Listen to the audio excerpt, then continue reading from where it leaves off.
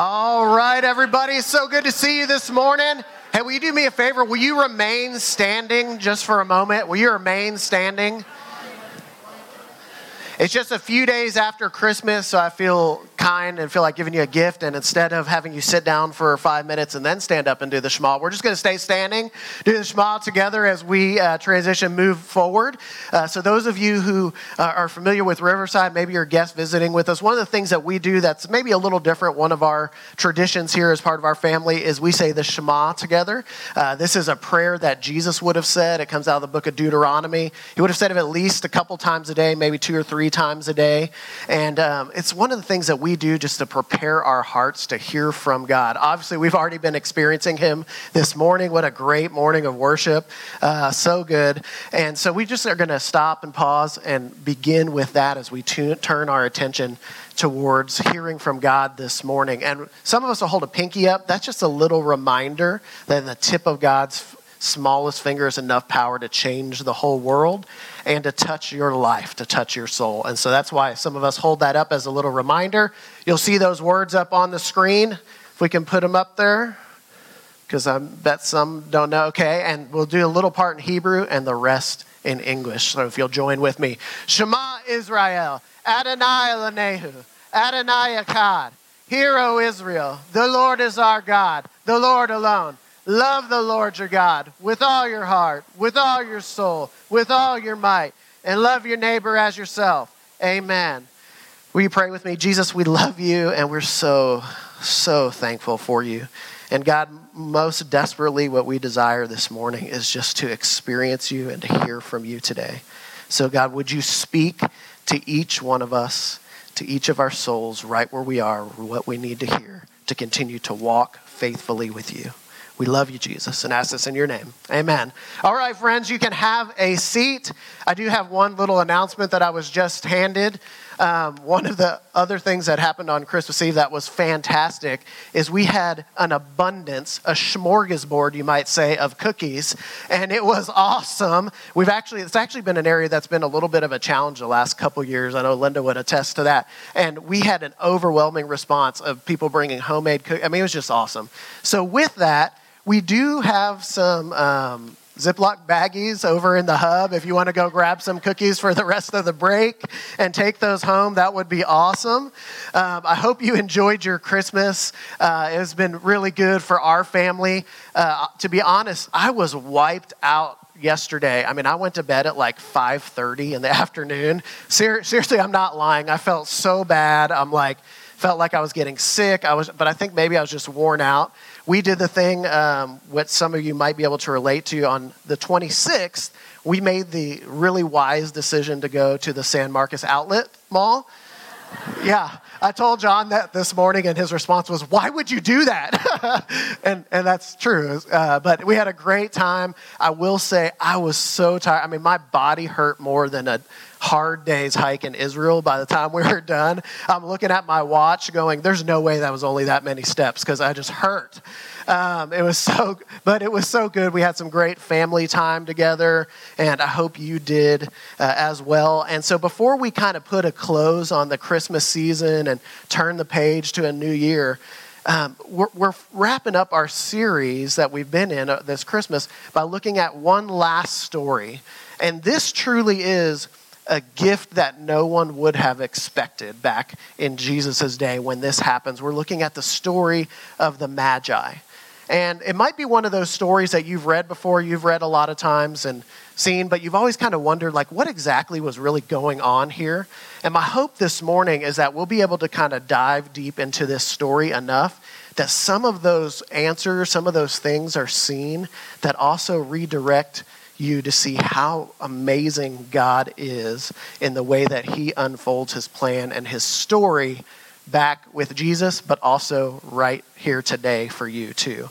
So if you open your Bibles with me or open your app, Matthew 2 is where we'll be today, chapter 2, starting in verse 1. Again, you can use that YouVersion app and look under the events section and pull up Riverside. You can find all this stuff on there as well, and even go back in. There'll be some parts that later on that I'll share with you that you may want to write down and go back and look on, because you should never just believe me. You should go back and look at some of these things yourself too.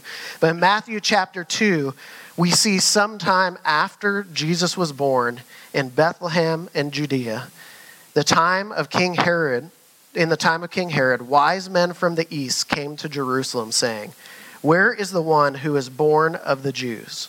King of the Jews, sorry. For we saw his star when it rose and have come to worship him."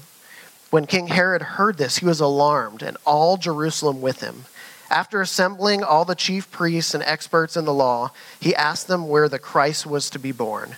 "In Bethlehem of Judea," they said, for it is written this way by the prophet, "And you, Bethlehem, in the land of Judea, are in no way least among the rulers of Judah. For out of you will come a ruler who will shepherd my people Israel." Okay, we're going to pause right there because there's some interesting things. And if you're like me, you've probably read this story a few times and maybe you've gone, oh, okay, these guys show up and they're talking to Herod and, they're asking for this king and Herod's the king, so Herod's a little upset about it. That makes sense. But there's some really interesting thing and wordings that's in here that I think are really fascinating. If you notice what it says that King Herod was alarmed and all of Jerusalem with him, right? So why would that be if 3 old guys showed up with a couple of bags, right? Isn't that the nativity story that we see? The 3 wise men, right? Just coming through town. Why would anybody care? Why would all of Jerusalem notice? Why would they be alarmed, the scripture says? Maybe confused, uneasy, right? Well, because these wise men, these magi, were actually known all throughout the ancient world, all throughout the Roman world. They would have been known in fact, they visited, or at least some portion of this group visited Herod in about 10 AD. Now, some of these years are a little flexible depending on which historians you look at, all that kind of stuff. But around 10 AD, we know for sure that some of this group of these magi or these wise men came and visited Herod. So it wasn't the first time that Herod had an experience with them.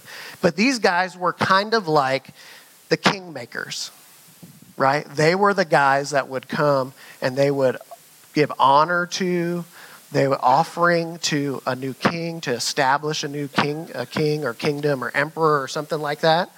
And so they're traveling, and we know because we've heard this story later on that they give Jesus gold, frankincense, and myrrh, right? So they give him some pretty nice, expensive gifts. If we were traveling with just a little bit of gold, we would be a little careful about that, right?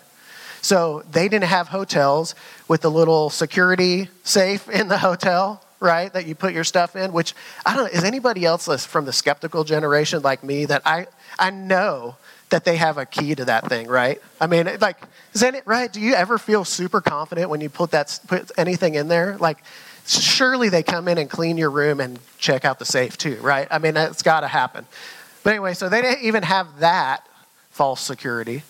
So these guys would have traveled, first of all, there wasn't 3 of them. We don't know how many there were. It probably was a pretty huge entourage. They would have traveled with a whole group of guards, maybe even like a unit of soldiers that would have traveled with them to protect them and protect their gift.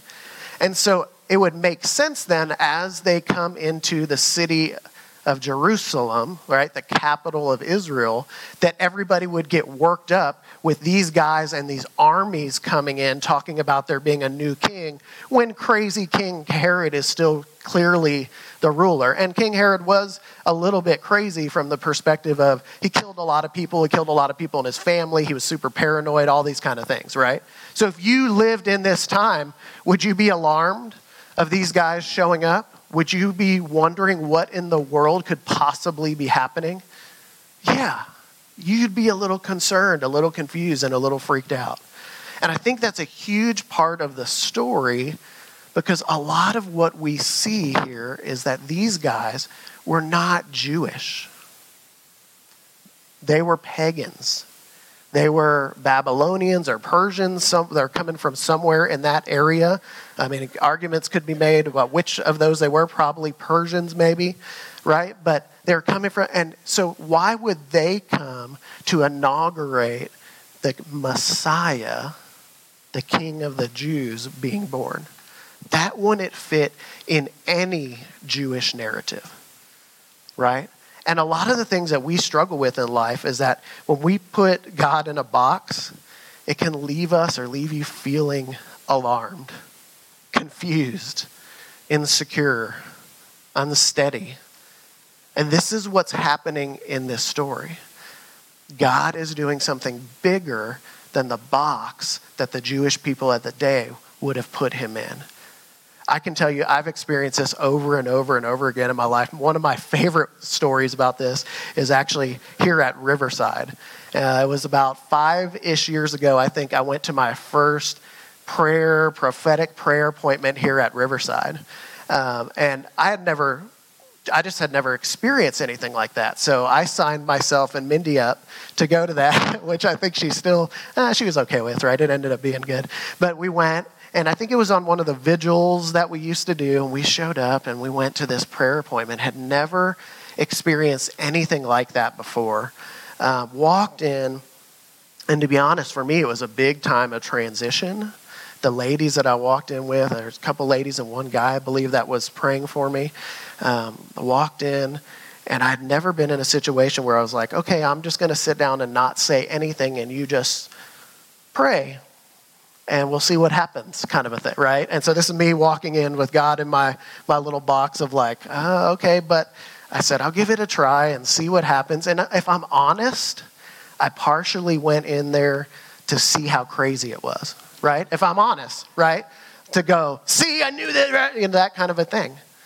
But I sat down, and these two ladies and this guy started praying for me. And it was in a season of transition, big transition for me. They didn't know me. They didn't know any of the things that were going on in my life. And they just kept praying and speaking things that I was like, oh my gosh, that's exactly where, yeah, oh, that's that thing I've been praying about. It was just over and over and over again. I've never honestly been in one of our prayer appointments with our prayer team and not walked away super encouraged with some things maybe that I've got, okay, I have a little more clarity with that.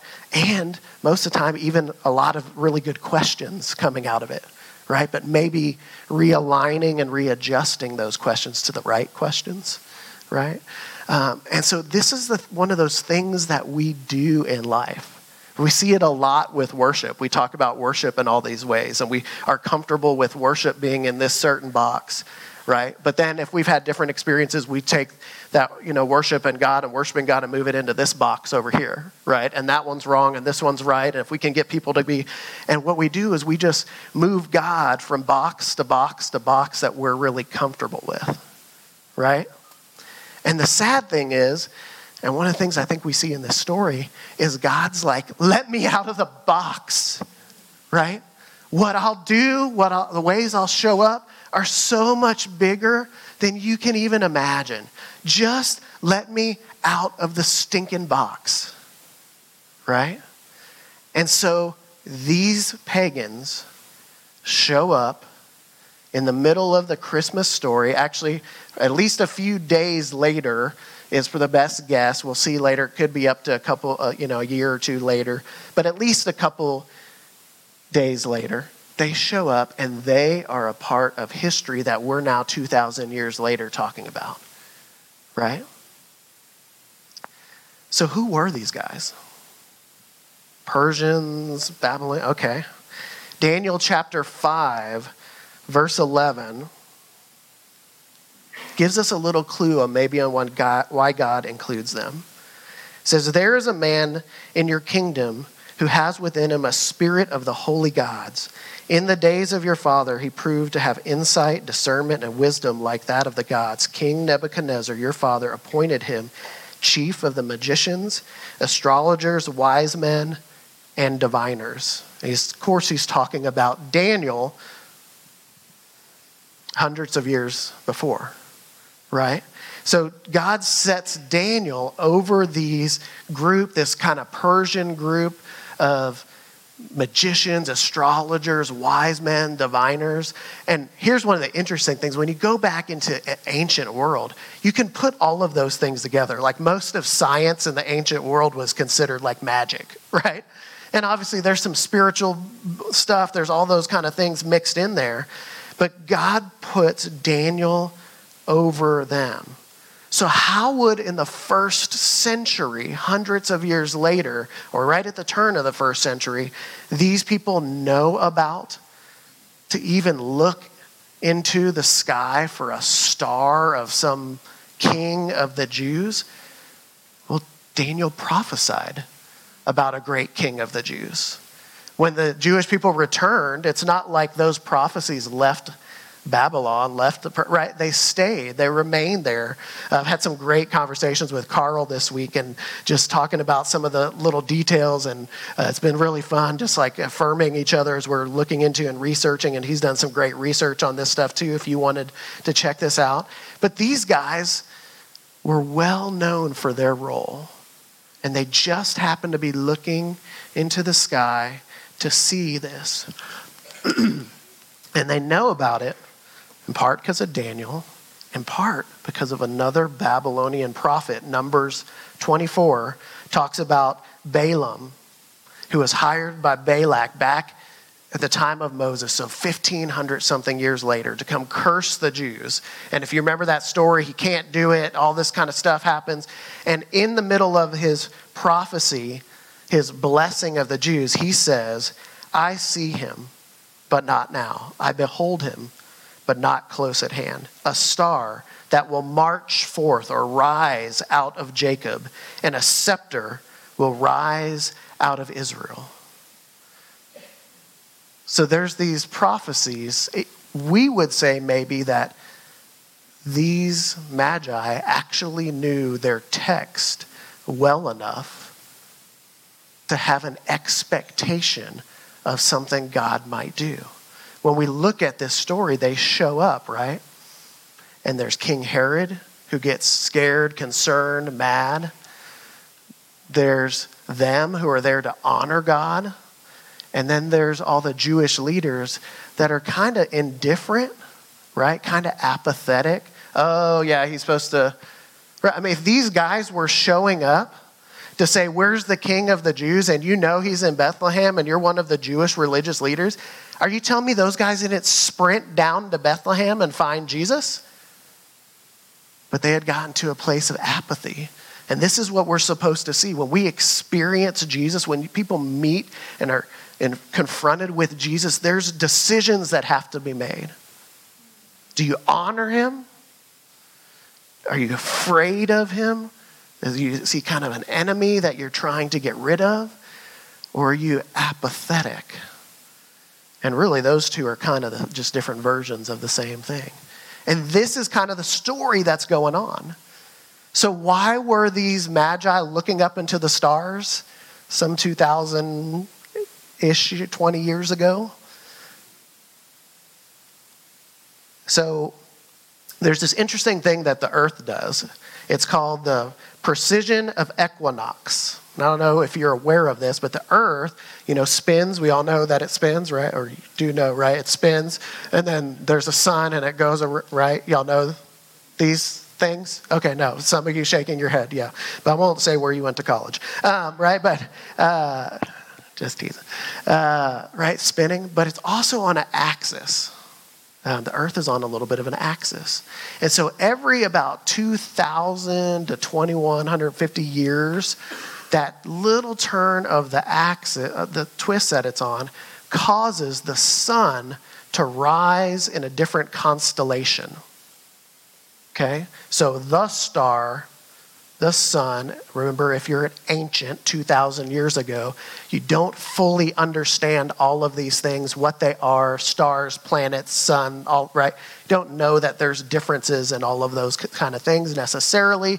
You're just looking around to see how does all this fit together.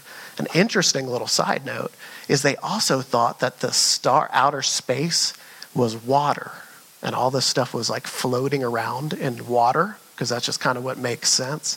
So when you hear about like the water, the bodies of water, and those being like a gateway to the Hades or to the heavens or to, right, all those kind of things, that's where all of that connection comes from. It's really interesting.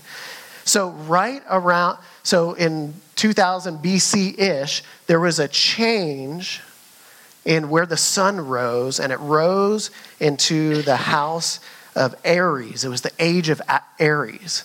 And what became a belief, because this was noticed like 167-ish BC, and what became a religion and a belief was Mithra worship. And the concept here was that there was this god Mithra who killed Taurus, which was the constellation before Aries, that killed the god Taurus, and that's why we're now in the age of Aries, right? Okay, just interesting little things right there. Now, right around 5 to 2 BC, they knew that the sun was going to be rising into a new constellation or a new house, as they would call it. So they were looking, these astronomers, these magi, these wise guys, were looking, right, into the stars to see how this was all going to turn out, to see, they believed there was a lot of like change in the world that happened when these things happened. So they're looking and watching for things. Now, Mithra worship was really fascinating. In the first century, there were the two fastest religions in the first century was number 2 was Christianity. Okay, number 1 was Mithra worship. From about 67 BC to 100 AD, there was 10,000 Mithraeums, or churches, worship places for Mithra, from England all the way to India. So in the Roman Empire, this was just growing like a weed. And around 452 BC in there, this would have been taking off. Okay? Now here's what's fascinating. Mithra was this ultimate godlike figure, kind of connected to the sun, but like this ultimate kind of god. He was born of a virgin in a cave. He was attended by shepherds. He had 12 companions or disciples. His sacred day was on Sundays. And at these kind of secret ritualistic worship times, because this was a male-only religion that was kind of, we don't have all the details of what they did, but we do know that they drank wine and ate bread during their worship, had a special meal during this time. Fastest growing religion exploding in the Roman Empire. Right at a time when these guys are looking into the stars to see this change that's going to happen, and the sun rising into a new house. There was all these things that happened right around that time, like conjunctions between Jupiter and Saturn, Jupiter and Venus, which was like the mother and the father, and all these things that happened. There was something that happened with Virgo, the Virgin, and that them being right in the middle of Virgo. All these pictures in the stars of this thing that's happening. Why do I tell you all this? You're wondering, right? Okay, what? Because God's story is bigger and more elaborate than our little perspectives can see. And I think a lot of us, especially at the turn of a year, we need to be reminded that sometimes as we're going through life and we see these little things that are happening, sometimes they're really good and exciting and encouraging, and sometimes they're not. That there's this big, huge, amazing, elaborate story that God is writing and unfolding right in front of us. It's unbelievable. And we might not always get to see all of these pictures and all of these pieces that are in here, but as this religion that was, a counterfeit to Jesus, because guess what's not around anymore? Mithra worship. It's not around anymore. In fact, when we go to Israel, we go to Caesarea Maritima, and we go step into an old Mithraeum that is so miserable. I mean, we can only stand in there for 10 minutes. It's so humid and miserable, right? But we go and we look at it and go, oh, isn't this interesting? And we talk about a few of these little pieces of this story. But God's doing something so big that he would align the stars at the right time, that he would allow for this crazy worship of this false god to occur so that he could step onto the scene at the right time, at the change of an era, and say, you know what you believe in? You're off, but this is right. This is right. You know what you think you've been following and these things that seem, let me show you how that's actually true and right. Let me show you where it's right. Let me show you where it's good. And so he's writing this big, huge story that many times we just get to see or be this little piece in, right? And he wants to unfold it in our world. And we have to be bold and courageous, brave enough, willing, like the Magi, these pagans, enough that when he starts to unfold a little piece, that we step into it and follow him to see where his big story might be going. Who knows? You might step into a little piece that people might be talking about 2,000 years from now. I know most everybody's like, oh, please not that long, right? But anyway, right? It's huge. And we get so easily distracted. We get so easily discouraged. But this is how God works all the time. 400 years of silence before that. 400 years of slavery, right? Before Moses. All these huge exile, being conquered by other nations. All this time, all these, don't you think those people cried out to God? Of course they did, just like we are today. Just like you're crying out for whatever the situations that you're in. And he might show up tomorrow and do that. Or he might show up in 60 years. And so are we okay with our part of the story? Are we willing to step into it? Let's see a little bit left of what these Magi did. Matthew 2, 7 through 12, it says, Then Herod privately summoned the wise men and determined from them when the star had appeared. He sent them to Bethlehem and said, Go and look carefully for the child. When you find him, inform me so that I can go to worship him as well. After listening to the king, they left. And once again, the star they saw when it rose led them until it stopped above the place where the child was, or the house where the child was. When they saw the star, they shouted joyfully.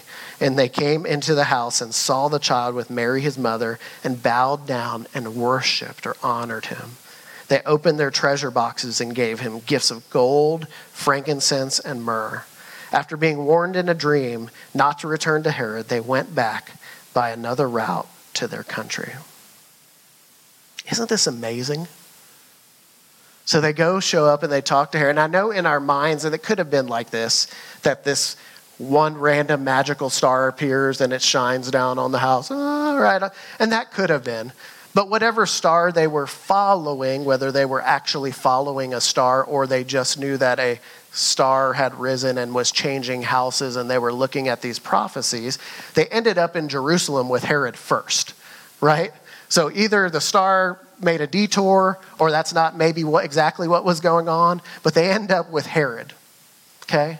Herod is asking them every question. When did this happen? How did it happen? What did it look like? When did it happen? What's the date? How long ago, right? Because we know in the rest of the story what Herod does. But here's what's beautiful about the Magi. They just show up. They just go.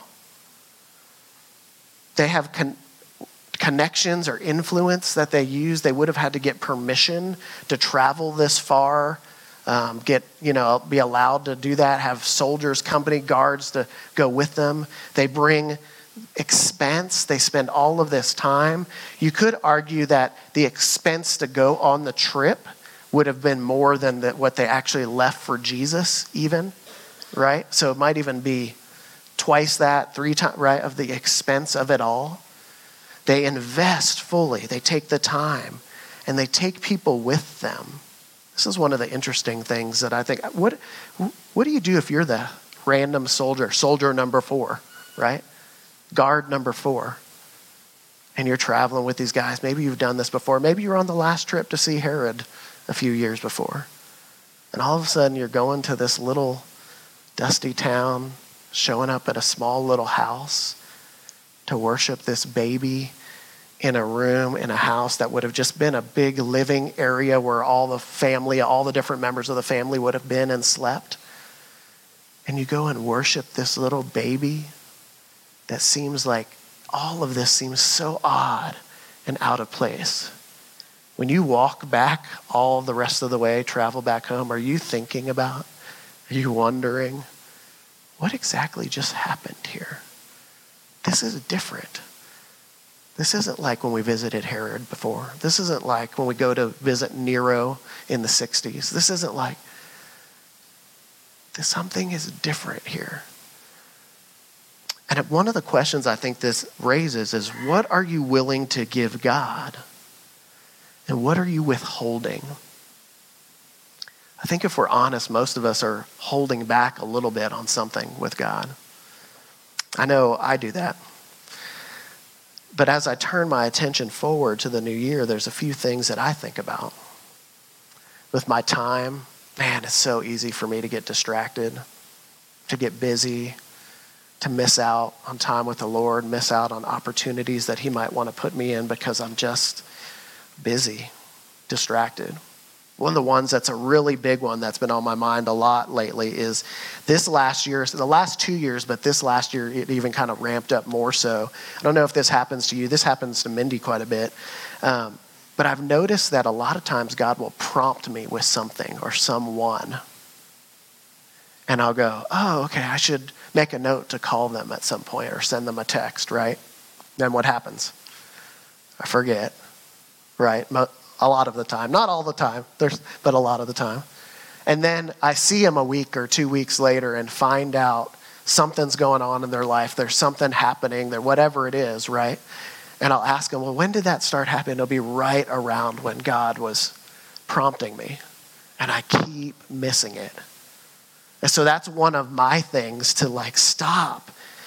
Use my time, use my resource, use my availability to just respond and give this to God. To stop where I am and make that call, send that text, whatever it is, right?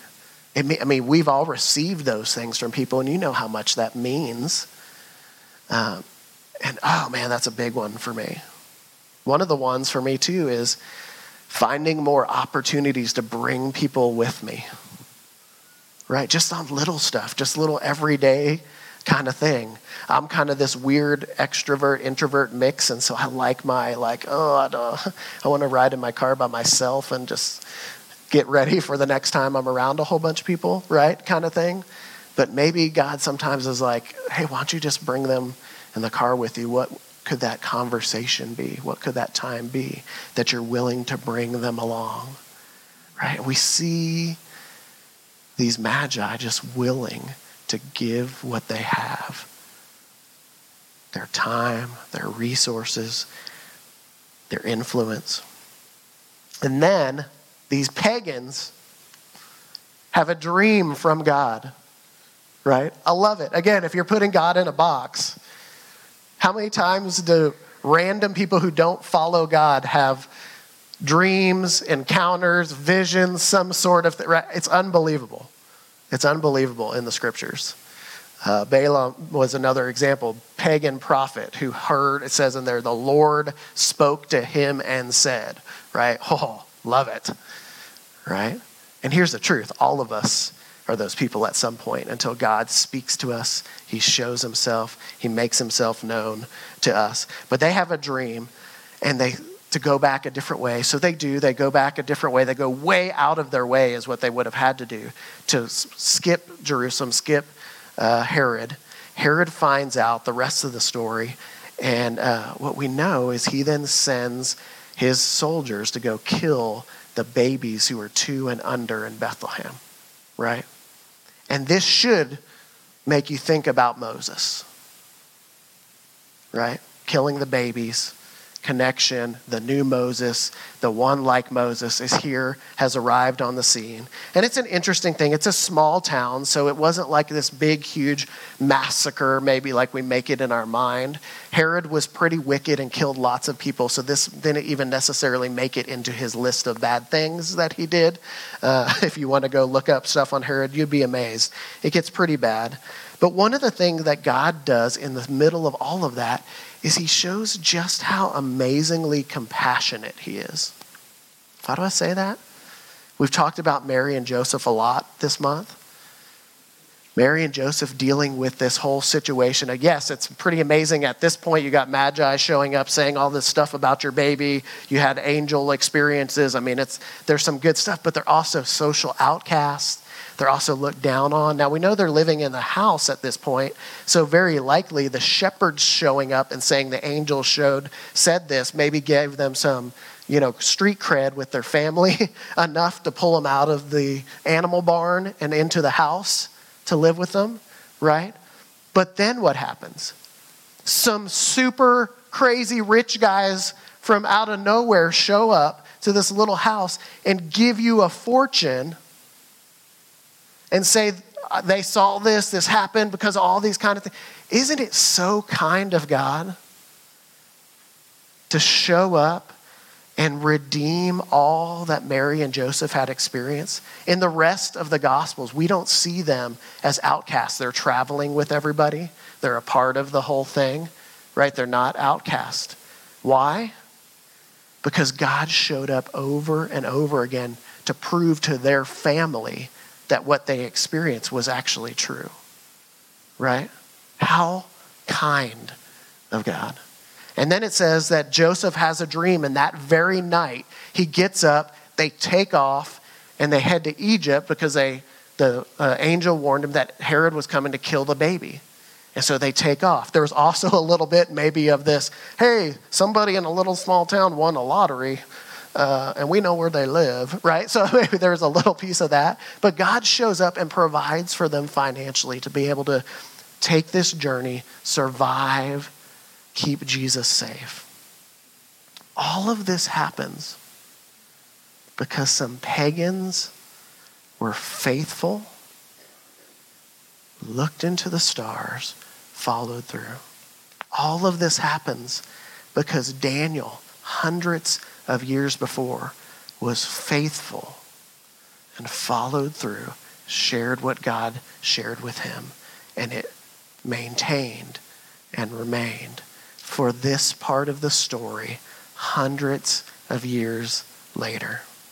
Galatians chapter 4 says, "But when the appropriate time had come, God sent out his son, born of a woman, born under the law, to redeem those who were under the law, so that we may be adopted as sons with full rights." At just the right time, God lines up the stars. At just the right time, the worship that looked sort of like Jesus was floating around that could easily be understood in the Roman world as it was spreading like wildfire when Jesus, the correct answer, comes onto the scene. At just the right time, God puts Daniel in charge of these guys. At just the right time, God has Balaam come interact with the Israelites and bless them and speak a prophecy about Jesus that would lead these guys 1,500 something years later to look into the star and know that a king of the Jews had been born at just the right time. So what is the time that has come for you to step into this year? This is the way that God works in his story. At just the right time,